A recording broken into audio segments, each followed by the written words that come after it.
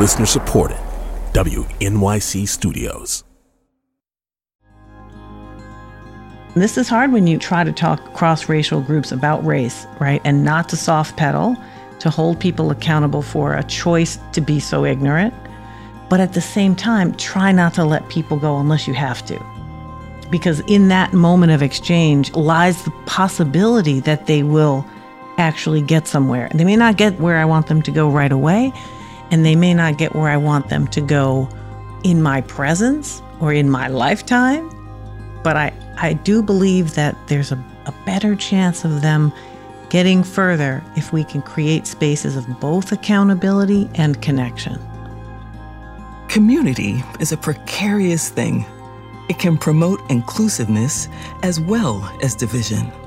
It can provide space for empathy and safety, but also change the way it defines itself over time. It's our most precious commodity, and yet to overprotect it is to stifle its power. I'm Helga Davis. My guest today is Tricia Rose, Chancellor's Professor of Africana Studies at Brown University, host of the Tightrope podcast with Cornel West, and director of the Center for the Study of Race and Ethnicity in America. She graciously joined me from her home in Rhode Island while on sabbatical this year.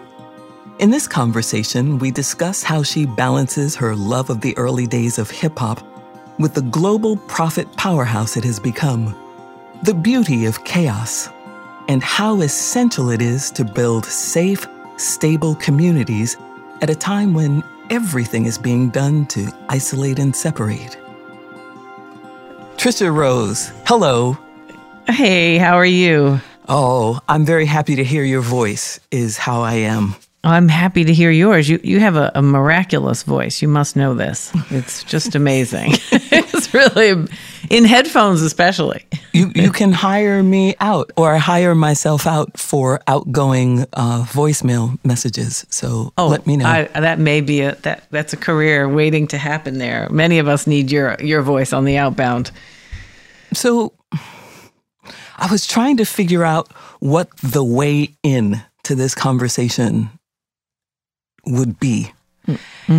And then I started watching you a little bit on the interwebs, which I don't usually do. But something said to me, just look and see what she's talking about in this moment. And so I wrote down these things. Black feminist popular performance, respectability politics, that you're a defender of Black vernacular culture. You talked about how the ghetto becomes a cultural choice rather than the result of structural racism. And also how we are consumers of our own demise. And I'm wondering how you got here. How you got to thinking about these things and writing about these things. And I want to be clear, I'm grateful that you have, because when I listen, I feel less crazy about the things I see and about the things I feel and how I go about responding or not responding to them. Yeah, well, I mean, I'm very happy to hear that it gives you a sense of confirmation that you're not crazy, although we both are perhaps crazy to the regular world as we know it right now. And that may be a good kind of crazy. You know, and Martin always said, what is it, maladjusted to injustice. So this may be our fate. But it's such a great question, how did I get here? Because it not only invites me to think about my own journey in relationship to these incredible elements of Black life, which is culture itself, Black expressive vernacular culture, Black women's expressive participation, but also to think about what's changed about those spaces, right? And what might have provoked the really profound changes that have taken place in those spaces. So, the relatively short answer, because, that's also like a chapter in a book question. No, it doesn't have to be a short, but it doesn't have to be a short answer. All right, I'll give you a mid-length. Don't forget I'm an academic. We can go really long. Well, it's all digital now, so. That's true. Well, okay. The editing pen is ready. Okay, I got baby. you. No, I got you. So here's sort of what happened. The first stage of my years reflecting on Black life in the U.S., in particular urban culture, comes from my college and graduate student life, right? I'm from the Bronx. I grew up in Harlem, actually, and then moved to the Bronx when I was about 8. So my adolescence was spent in the Bronx. And also, at the same time, it was spent in a very elite white private high school almost an hour away. So you know very well what the complexity of that is. And, I'm certainly of an age when, radical politics were part of the popular arena, late 1970s, mid 1970s. So I came to the experience of Black popular, expressive, vernacular culture as something that you had to seek out or be a part of in a more kind of organic way, right? You couldn't simply consume it en masse like you can now and absolutely never have seen or known anybody Black ever. You literally, they could take us to Mars and people on Earth would still think there were Black people, just based on how much representation there is.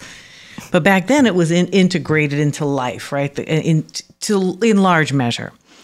And that was a very powerful force to me. I started thinking about how important it was that there was this space that, of course, was shaped by society. Of course, it was shaped by all of the incredibly problematic racist structures that drive American desire as well as the economy. But at the same time, there was so much integrity and complexity in the space of creation. Of things that Black people made their own, whether they were grafted, and redesigned in the way one remakes a quilt, or whether they were really sort of in point of origin, a kind of imaginary Black creative space in its entirety. So for me, I came to loving early hip hop as a teenager, right? And it came of age when I came of age. So, I was 16, 17 in 1979. So for me, hearing hip hop in the public popular arena was just an amazing thing. It's the first genre I saw come into existence, right? I mean, remember now, gospel, R&B, jazz, blues, reggae, all these things existed. They were here. Somebody created them, but you didn't see that moment, right? They were already kicking for decades. Hip hop was just didn't exist, and nothing sounded like it before it. So I was fascinated by that. I mean, just fascinated. So I just started writing and then went to graduate school, and that's what I wrote my first book and my graduate dissertation on. At that point, it was filled with contradictions. It was always, had a penchant, as most vernacular cultures do, for misogyny, homophobia, and other things. That's sort of what vernacular cultures explore. But it wasn't the defining characteristics of what was going on. And it wasn't profitable, actually, at all for a long time. But more importantly, when it was profitable, it wasn't profitable because of its exploitation of various tropes. It was just part of what happened. So as that shifted and, time moved along and, hip hop became, a global phenom, outstrips country music, which is saying something, as in terms of profit. And as the industry changes and as technology changes, so many things happen. I begin to see that hip hop is vulnerable for lots of reasons to being mined for the kind of voyeuristic desire around listening in on Black so-called dysfunctional culture. Yeah. That has driven lots of representations of Black life, right? So where things like deep systemic racism and violence, instead of seeing them as the context within which these amazing, heroic people come into being and try to survive, We instead say they are the pathology we've forced them to live in, and we just want to consume their natural pathological state.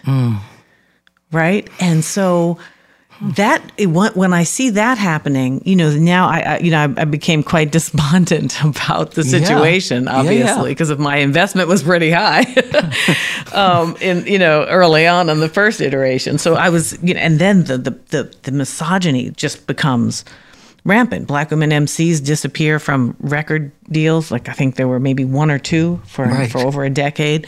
So you don't even have women's voices. And then when you get them, they're basically doing the same thing that the brothers were doing in their own gendered way, right? So, brothers are shooting each other, selling drugs, getting rich, drinking alcohol, having sex with 1,000 women on a regular basis. Their whole value structure is about the more of those things that happen, the more important they are. Right. Same thing with women in reverse. Now, they narrate themselves as a male fantasy, rap about that, get their fame, get their money, get their, commodities through performing that identity as a sexual commodity. Now, what makes that whole thing complicated is that Black feminism begins to take a turn toward imagining that sexual agency is about sexual freedom, even when that freedom expresses the terms of its own oppression. And therefore, anything that challenges it is enacting a respectability politics, a kind of bourgeois containment and silence around sexuality. So what I've tried to do historically on this point, which was in sort of stage 2 and 3 of my engagement with hip hop, was to say, well, look, if my freedom is accessible to me mostly, not only, but mostly when I articulate a male patriarchal fantasy, then that's not the freedom I want. So how do I prove to you that you could be as wild and as crazy and as sexually, experimental as you want? I don't care, just as long as you came up with it. I want you, sister, to come up with it. I don't want you to basically be a porn star. Right, but we're not divorced from that culture. Right, but remember how I started. Black people, speaking in a way that was, in a sense, in its own world, trying to create its own space because it was so marginal to American mainstream life. So we weren't given that opportunity inside of hip hop. You see what I mean?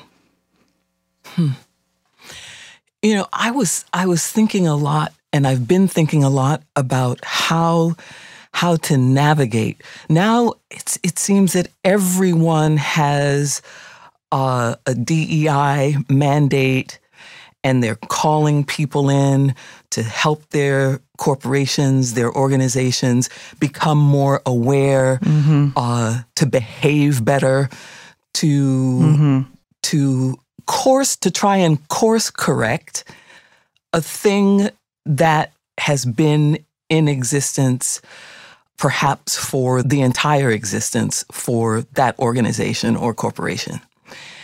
So I started thinking about, well, what would be the thing to break the conversation, to come from the outside and radically force a different kind of conversation. And so what I was thinking about was the idea of chaos. So I started looking at what chaos was before it became a tool of the devil.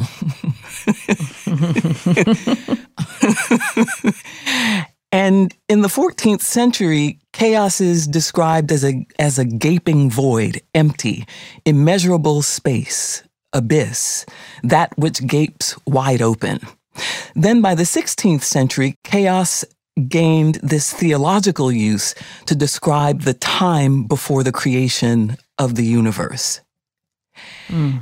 And so if chaos is a space of infinite potential, what about implementing chaos as a device used toward social, sexual, cultural freedom within an individual or group of people?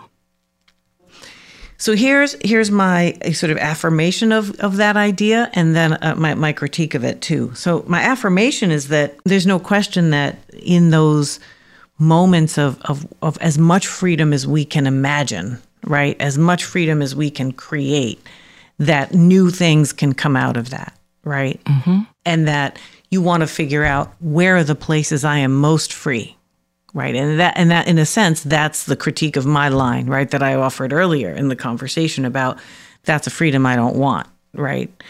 When it comes to sort of, trying to find my freedom through a male sexual fantasy. Mm-hmm. Not that I couldn't perform it occasionally. I mean, some high heels and a short dress are really cute. I'm not stupid.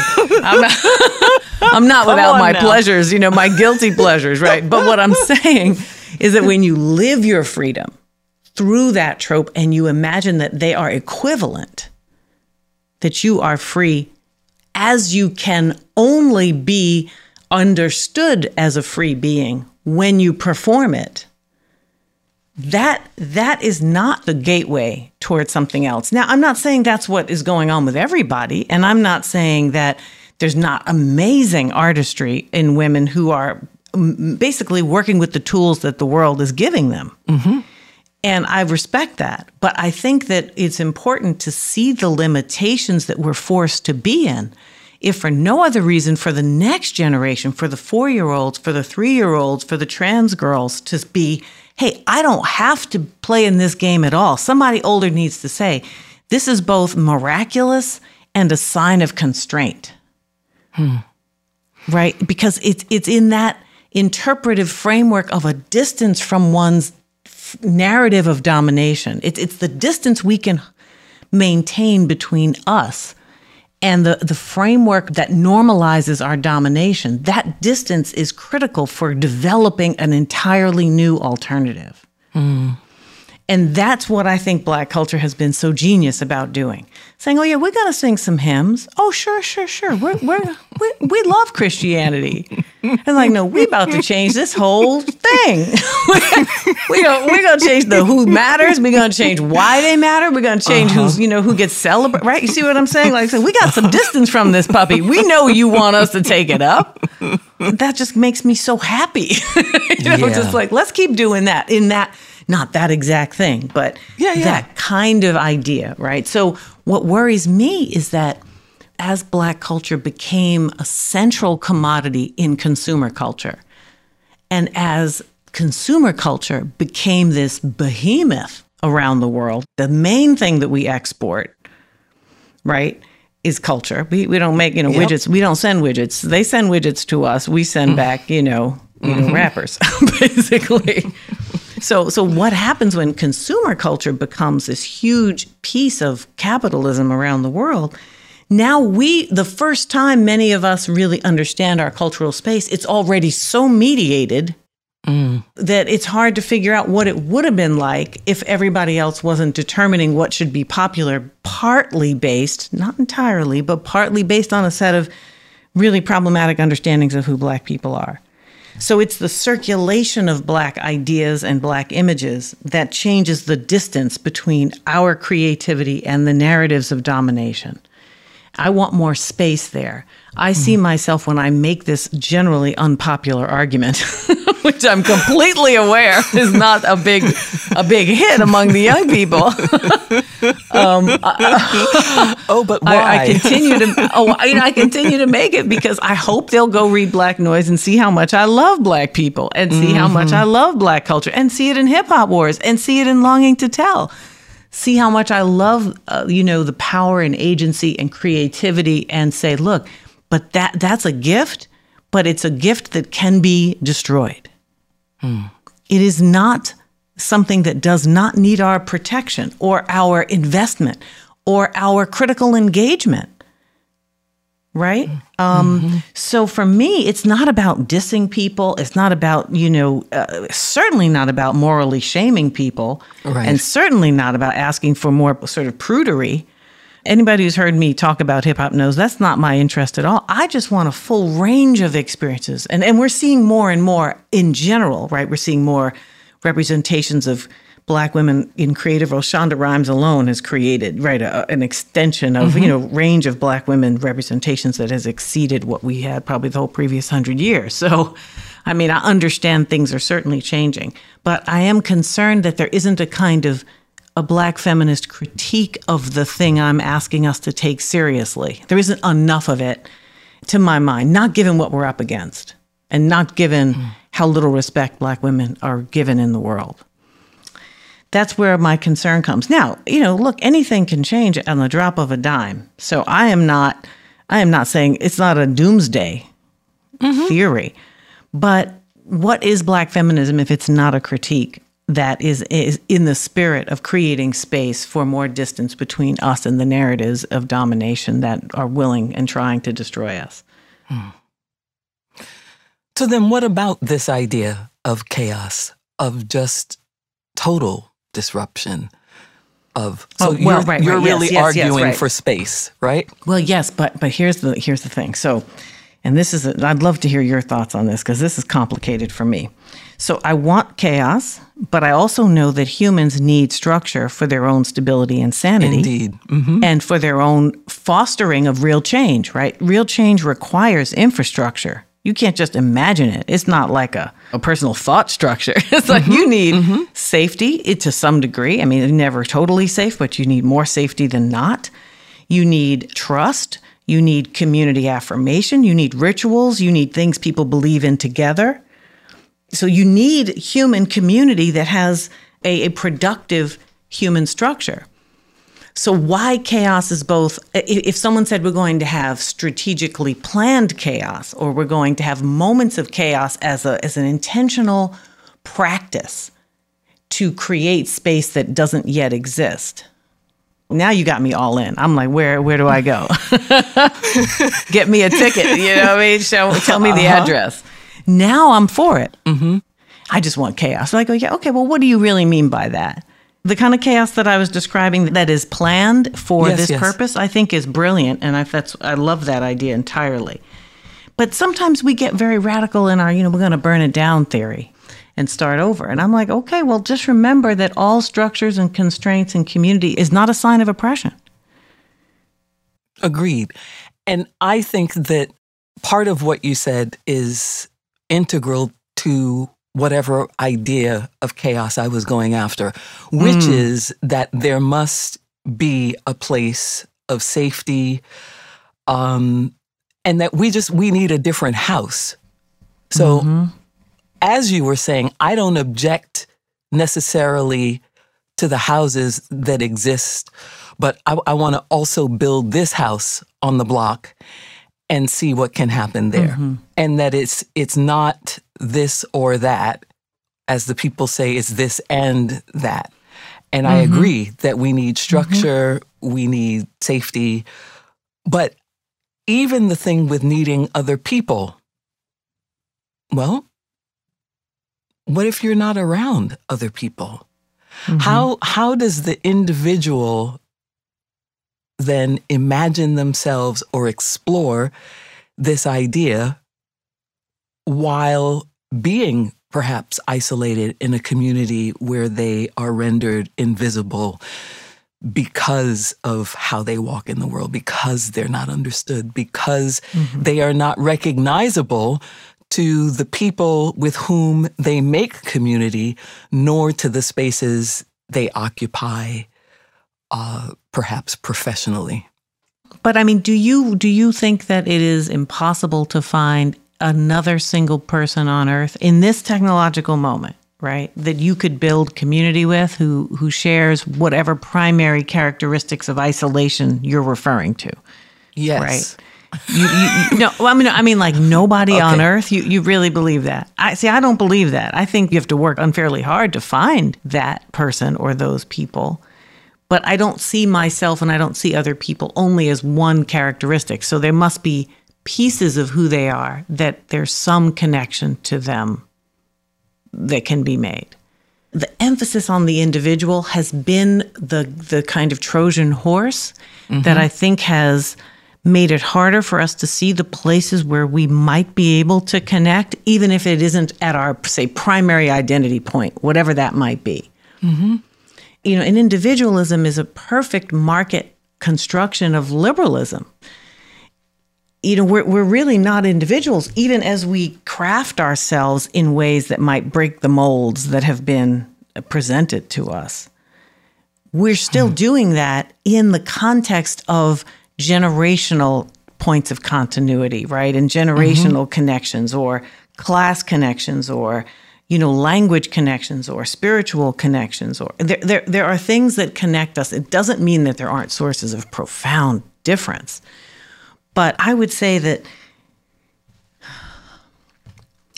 it's about figuring out how to prioritize both what makes an individual purely individual, and to look for those connection to the group, whatever the group is, or groups plural, that will nourish parts of who we are. It may not nourish all of who we are. That's why I don't give up on hip hop, say, for example, just to bring us back, right? Which is to say, look, if I were to decide that hip hop couldn't possibly represent me because of the reasons I'm concerned about hip hop, then I wouldn't listen to it at all. And I will say I don't listen to a lot of it at this day and age. It's been a long, it's been 40 years of listening to hip hop. I'm kind of a little sleepy about it right now, a little worn out, Helga. But you still find amazing things in the genre, right? So part of it is seeking that connection, even though as a space, it doesn't really. I'm not its demographic. Let me put it that way. Does that make sense? Or what do you think? Do you think that there are people who are full on individuals in isolated individuality in the world, and they're surviving? No, I guess I feel that they experience isolation to a degree that might perhaps feed the idea that they are alone. Yes, I agree with that. And I think the world we've created makes that much easier to experience, that isolation, right? That can separate us from things that we might actually be able to connect to. But to me, that's actually, I don't even know why that problem exists. I mean, I have a knee-jerk answer for that, which would be around, what technology has done is created micro markets at a level nobody was, I think, expecting.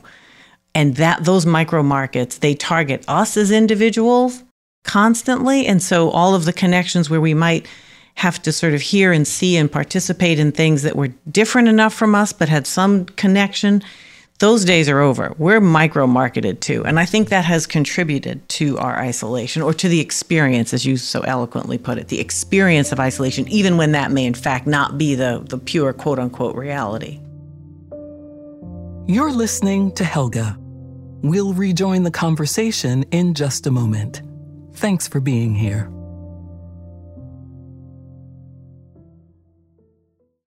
The Brown Arts Institute at Brown University is a new university-wide research enterprise and catalyst for the arts at Brown that creates new work and supports, amplifies, and adds new dimensions to the creative practices of Brown's arts departments, faculty, students, and surrounding communities. Visit arts.brown.edu to learn more about our upcoming programming and to sign up for our mailing list. Music helps us celebrate, contemplate, cope, and connect. And we've got the stories to prove it. Join me, Terrence McKnight, for the new season of the Open Ears Project, a podcast in which people tell us about the piece of classical music that has meant the most to them. That music might even wind up being meaningful for you. The Open Ears Project. Listen now wherever you get podcasts.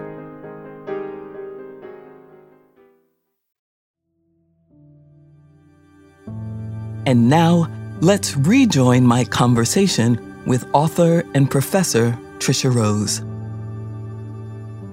I was listening to this talk. It had Angela Davis and Percy Sutton. I went down the YouTube freedom rabbit hole. And one of the things that Fannie Lou Hamer was talking about was how the power structures in the South forced Black people to have more unity. So those things that were designed to kill them brought them together. Mm-hmm. And then I think about somebody like Clarence Thomas, who purports that that's what we need more of to bring us together and to make us less dependent upon white graces. I don't know. And then it started to bother me. Well, anytime he talks, it bothers me. He shouldn't really be speaking. He should be as quiet in the public as he is on the Supreme Court. That's my feeling. But there's an interesting point there. So Fannie Lou is saying in this whatever segment you saw on YouTube that the collective experience of white racism, of Jim Crow violence, of subordination, of the culture of terror that constituted Jim Crow living, created a collective experience around which people could rally and maintain their connections. And build things from, right? Build a world from. And a critical feature to that would be segregation, right? In a sense, because, you force me to be only around Black people. Well, we're going to create our own entire world, right? We're going to, if you leave us alone, we'd be all right. It's just you keep bothering us, and taking things from us. Okay, but so now this is interesting because what I've been doing in the last, chunk of my intellectual journey has been really to focus on systemic racism very closely. Not to make an argument that it's just sort of the structure of society and it's terrible, but to say that it is an elaborate network of relationships in policy, practice, and behavior that have a profound effect on our life chances, even when we're successful. That is to say, it's not just that it produces extra intensity levels of poverty and higher percentages of poverty, say, for example, but that all across the economic structure, people are basically finding themselves, in a sense, dinged by racism, right? By systemic practices of discrimination. But what's happened is that we've been asked to talk about racism as a practice of individual behavior in society, right? Because you remember that's why I was so grumpy about the word individual before, because I'm thinking of it through the lens of we're all individuals and we're, masters of our own fate. And if you work hard enough, and you use your individual grit, will, and determination, you'll get where you want to go, honey.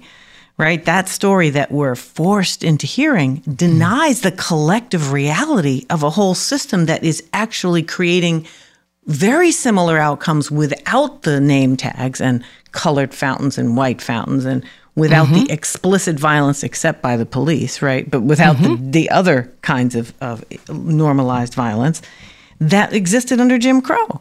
So what we have is a world without signposts, producing profound, still segregation. Schools are as segregated as they were in the late 1960s, early 70s. Yeah. I could go down the list, right? And so, but we don't have a narrative of togetherness because we don't know we're facing this thing. Even though activists tell us, hey, there's systemic racism, we don't have a curriculum to understand it. We're not given the space to really explore these things. And the world is constantly separating them out. Well, there's education, and that has a set of problems. And then there's criminal behavior. And then there, so on and so forth. But I'm saying, no, this whole thing is an integrated system. And if Fannie Lou Hamer is right, which my suspicion is that she is because she's Fannie Lou Hamer, that means what we need is to know and see what has been hidden from us. They took the signs down. And they changed the story, and they changed the surface of the behavior, and they've made it more indirect. But that doesn't mean it has stopped. My thought here is that what we need is a way to create a collective understanding about the conditions that we're facing to build the things that we've built before in a new way. So then where are your places of freedom? Man, it's funny you should say that. I was going to say being alone.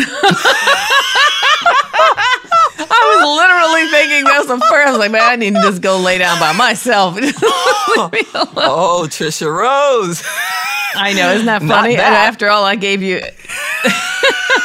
No. I mean, I was really half kidding. But I do get a lot of solace from withdrawing from the intensity of the world as we know it. The world is a very intense place right now, to me. And it's very unpredictable, and it feels volatile and frankly, dangerous to be in. So when I say be alone, that's sort of what I'm referring to. But, I have an amazing husband partner. I mean, we're true like life partners, dogs. And so we spend a lot of time doing lots of things together. And, it's a creative space. It's a fun space. It's a joking space. There's a lot of beauty in that definitely is an important part of my sanity and spaces for restoration and, renewal and connection. But in terms of other places, smaller communities of friends who are, you gather across life, you sort of, you move around. If you move around, some people stay where they grew up, but if you move around a lot, then you sort of gather people and move them along with you psychically. And staying in touch with a handful of those people and feeling like they know you in different ways because you've connected at different stages of your life, those relationships can give me, a sense of belonging across sort of time and space. It's a weird kind of logic, but that certainly rejuvenates me, helps me feel like there are relationships that can survive this world. That just, like I said, feels, I'm a little worried about it. I can't say I'm, we're on an upswing. I do not feel that way. But what are the things that are worrying you? Oh, Lord, we definitely don't have enough time for that. But let me just give you the top two. I mean, first of all, democracy was never a perfect answer, but it was a better answer than many of the alternatives. And it looks like it's really in a terrible state. And a combination of, oh my God, anti-Black, anti-queer, anti-Semitic, unity of thought is galvanizing a kind of new white supremacy that I thought was beaten back into moderate submission for good. I never thought it was over, but I thought it had a box around it somewhere and I would have to go look for it. But apparently I've been living in the box myself and didn't even know it. You know what I mean? So that is definitely a true worry. The arming of the country, because you can't take that bullet back. You can't have a debate after that. The bullying of kids, the mental health crisis that young people are facing, they're the canary in the mine. They are telling us something, we are not listening. And that all assumes we survive climate change, which I haven't even touched on. So there's all of that. And then there is, as you said, the experience of isolation and the feeling that you're either for me or you're against me. So that even if we disagree about something important, we can't find the space to create even tentative community through differences. Because you have to be able to do that. So that's another place. That's another place that worries me for sure. But, culture and art is a very important antidote to this. Your own creative boundary crossing career and life is the kind of model I think is one of the ways out. Instead of saying, hey, I'm a musician, or hey, I'm a comedian, or I'm a, you know what I mean? But to say, hey, I want to look for creative spaces in the world to be an artist in spirit, if not in practice. And I want to take that energy with me everywhere I go. That feels to me like the way of being through where we are, not the way out, because I'm not even sure there's a full way out, but it's about the way of being in, right? That not only builds hope, but builds connections that are unexpected, unpredictable. There's a guy in my neighborhood who has the most beautiful pit bull, and I love this dog. Even though I don't know the dog's name, I see him walking the dog often, and the dog carries his own leash in his mouth. And occasionally, especially in the summer, he will put some kind of sweatshirt on the dog and put the handle of a full-on boombox in his mouth, and then they walk down Malcolm X Boulevard together. And it is a completely fascinating and beautiful and horrific thing all at the same time. Yeah, that's pretty intense. It's so intense. And then I passed him on the street on my way, just kind of walking in the morning. And he looked at me and he said, you know what? You weird as fuck, but I really like you. Wow. What did you say back? Did you reply? I just kind of looked at him and had to make that decision. Are we going to engage this, Helga, or just say thank you and keep going? And on that morning, I was more interested in sitting and watching the geese in the mirror than I was in getting into that conversation with him. But it was fascinating to me that for him, it felt like a compliment. But I would much rather hear that than a number of other things that could be said to me in order to attract my attention. And this is really the struggle. And I mean this across every group, right? How do we interrogate those types of things and still hold on to each other? Because everybody's gotten something wrong. Yeah. I mean, ain't nobody on this earth hasn't gotten one of these things wrong. They don't exist. So, and we've all gotten some things wrong, and how to be responsible to our own growth and also still hold on to each other in other people's growth, as long as they're not doing, extreme harm. And that's my line. It's like, if this is getting violent, now we're in another situation. But if there's room for me to not banish you, right? Because the culture of banishment, it seems to me to be the last resort, not something that you want to practice. And that's what we've been asked to practice. I mean, mass incarceration is a culture of banishment for its own purposes, not even for any good reason. I mean, the good reason might be, a serial killer. Okay, well, maybe I have to find a special place for you because this is not going to work. I can't get eating my neighbors. You know what I'm saying? We got to put a stop to that. Did you say he's eating my neighbors? Exactly. Yes, that's what I said.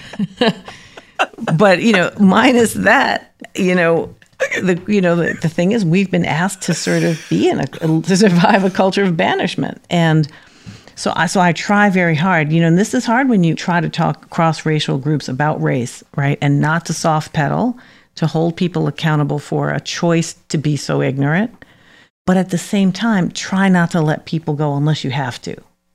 Because in that moment of exchange lies the possibility that they will actually get somewhere. They may not get where I want them to go right away, and they may not get where I want them to go in my presence or in my lifetime. But I do believe that there's a better chance of them getting further if we can create spaces of both accountability and connection as much as possible. But Tricia, we're all already so afraid to say anything to each other, and afraid of offending. And I don't get your pronoun right, and it's all the things. So this is what bothers me. It's not those things specifically, but taken in aggregate, we're left not understanding how to even begin to have the conversations we need to have. Yeah. That, there's a lot of truth in that. We are terrified of everybody's afraid of something. Yeah, everybody's afraid of something. Terrified. But part of it is that people are hurt.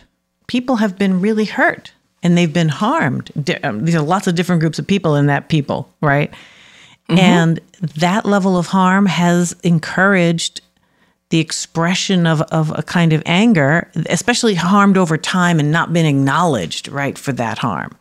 And so when they hear something, that could be Black folk hearing white fragility and they just don't want to hear it anymore. Or it could be, a queer person being sick, hearing about some, nonsense about, gender and the fixity of so on and so forth. And I mean, I don't want to hear, I'm just not hearing this today, right? So there's that impatience and frustration and real harm, just to give two examples. But part of I see part of my job, at least, I can just speak personally, to be about trying to model that harm does not go away when I make the choice to be hostile and reactive. Now, again, violent people are off my map. Remember the ones who are eating people? All those people are off the map. So I just got to be clear. I have some limits.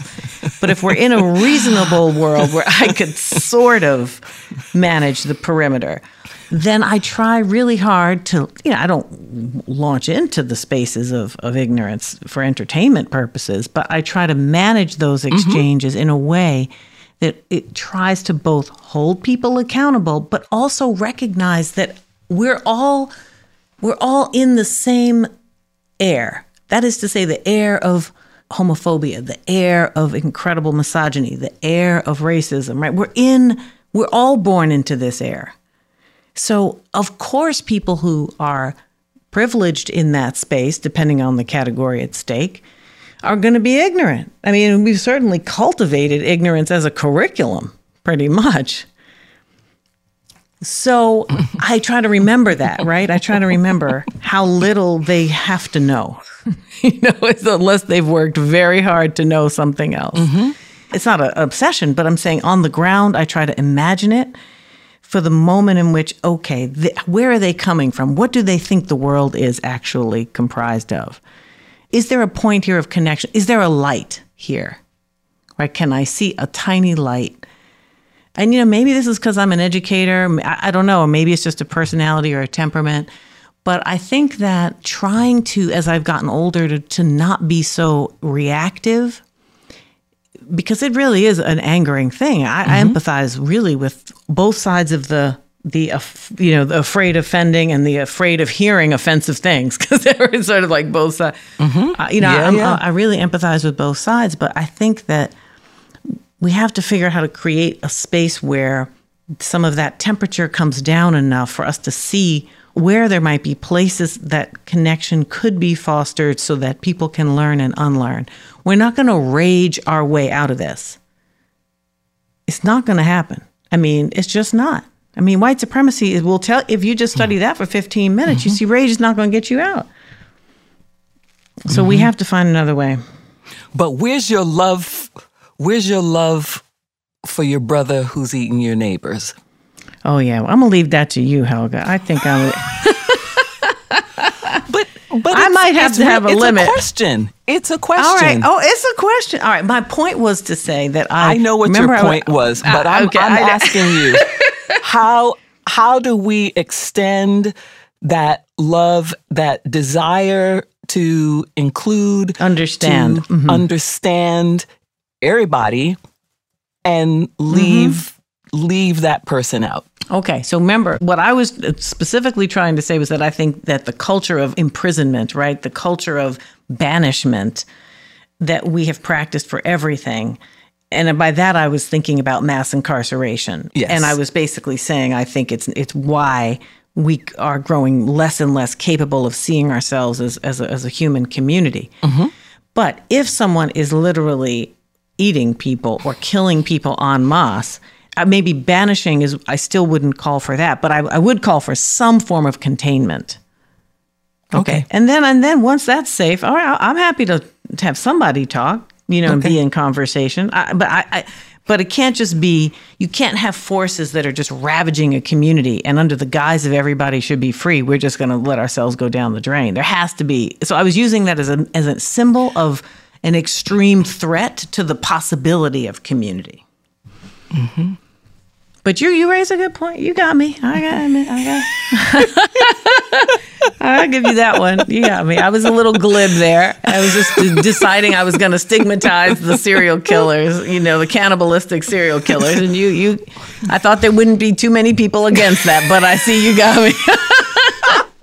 But because people are also saying it about drug dealers and the people in my neighborhood are angry about all the drug dealers on their corners, all the heroin addicts outside the supermarket, all the people who are shooting each other. So they're saying that kind of thing about those folks too. And so I'm also trying to figure out, even as I walk through and past these things every day, which I experience as completely violent, what is it that I'm hoping to?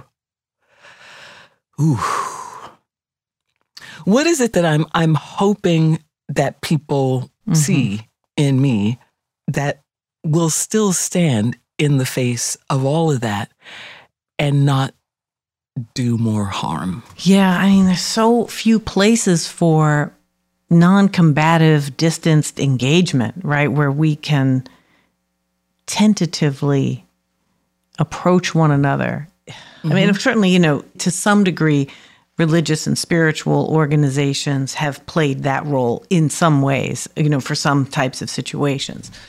But any place that could provide that kind of environment that I was describing, that I think would be the beginning of some possibility.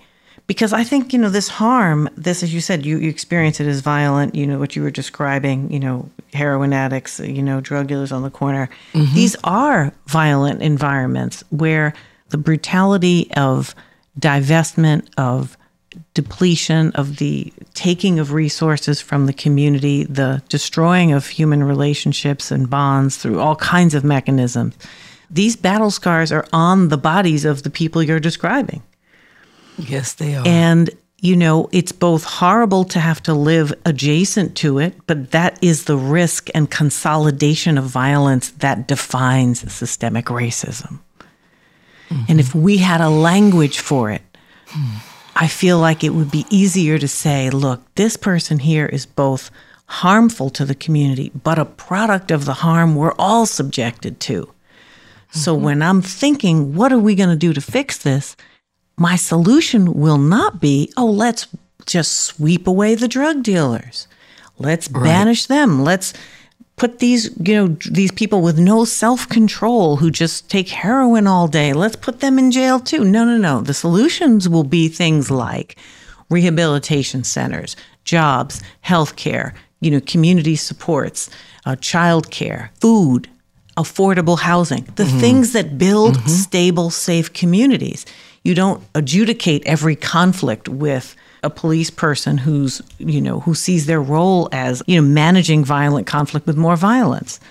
So to me, a better understanding of why these conditions are so prominent, I think may help us, and maybe I'm in a fantasy world, but I feel as though it may help us think of the solutions that we actually need, not the ones that our frustration and fear encourage us to pursue.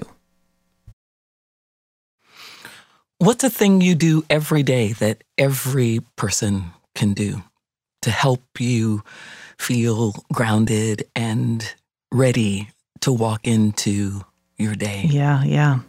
Well, I meditate every day, and I listen almost every day. And I should, I'm just being honest, I don't do it every day. Listen to Pema Chodron, who I really, really appreciate. She's a Buddhist nun, and I listen to the same books on audio, like audible type of thing. It's not, I don't read them, I listen to them.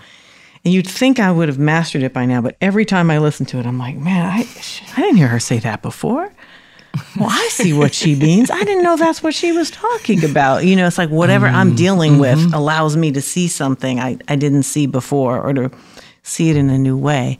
But it gives you these very productive strategies that are so emotionally intelligent for thinking about what to do with all of the kind of core human behavioral crises that we put ourselves in, So I find that very positively self-regulating. It sort of creates an equilibrium. So between those two things, they follow a cup of coffee. Now, a day does not go by. I will tell you now, I don't think a day has gone by in 50 years that I have not, maybe 40 years, that I have not had a cup of coffee immediately after brushing my teeth, which I've also never not done. I've always brushed my teeth. That's every day. And that actually is a ritual for me. And I drink that coffee, and then I hit the meditation space and listen to Pema Chodron. So that's everything happens after that. Do you brush at night also? I brush my teeth twice a day, every day, rain, shine, post nightclub. I don't go to sleep. My husband has laughed hysterically. I'd be standing in there half asleep, definitely one vodka too many, and I'm still brushing my teeth because I know I'm not going to sleep right if I don't brush my teeth.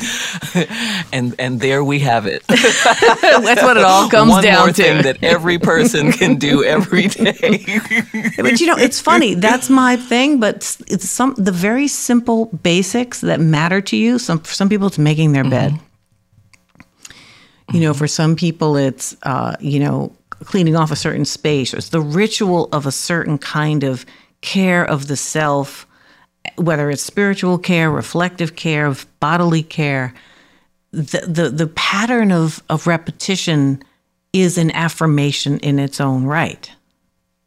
Mm-hmm. So although it's silly, right, on the one hand, you're like, why don't you just go to sleep? It's a commitment to the self and to the sort of maintenance of the self that, I think is important. Now, there might be other things I should be doing instead. I'm not suggesting it's the right choice, the most primo choice, but it's about the idea that I think is really important to say, look, come, rain or shine.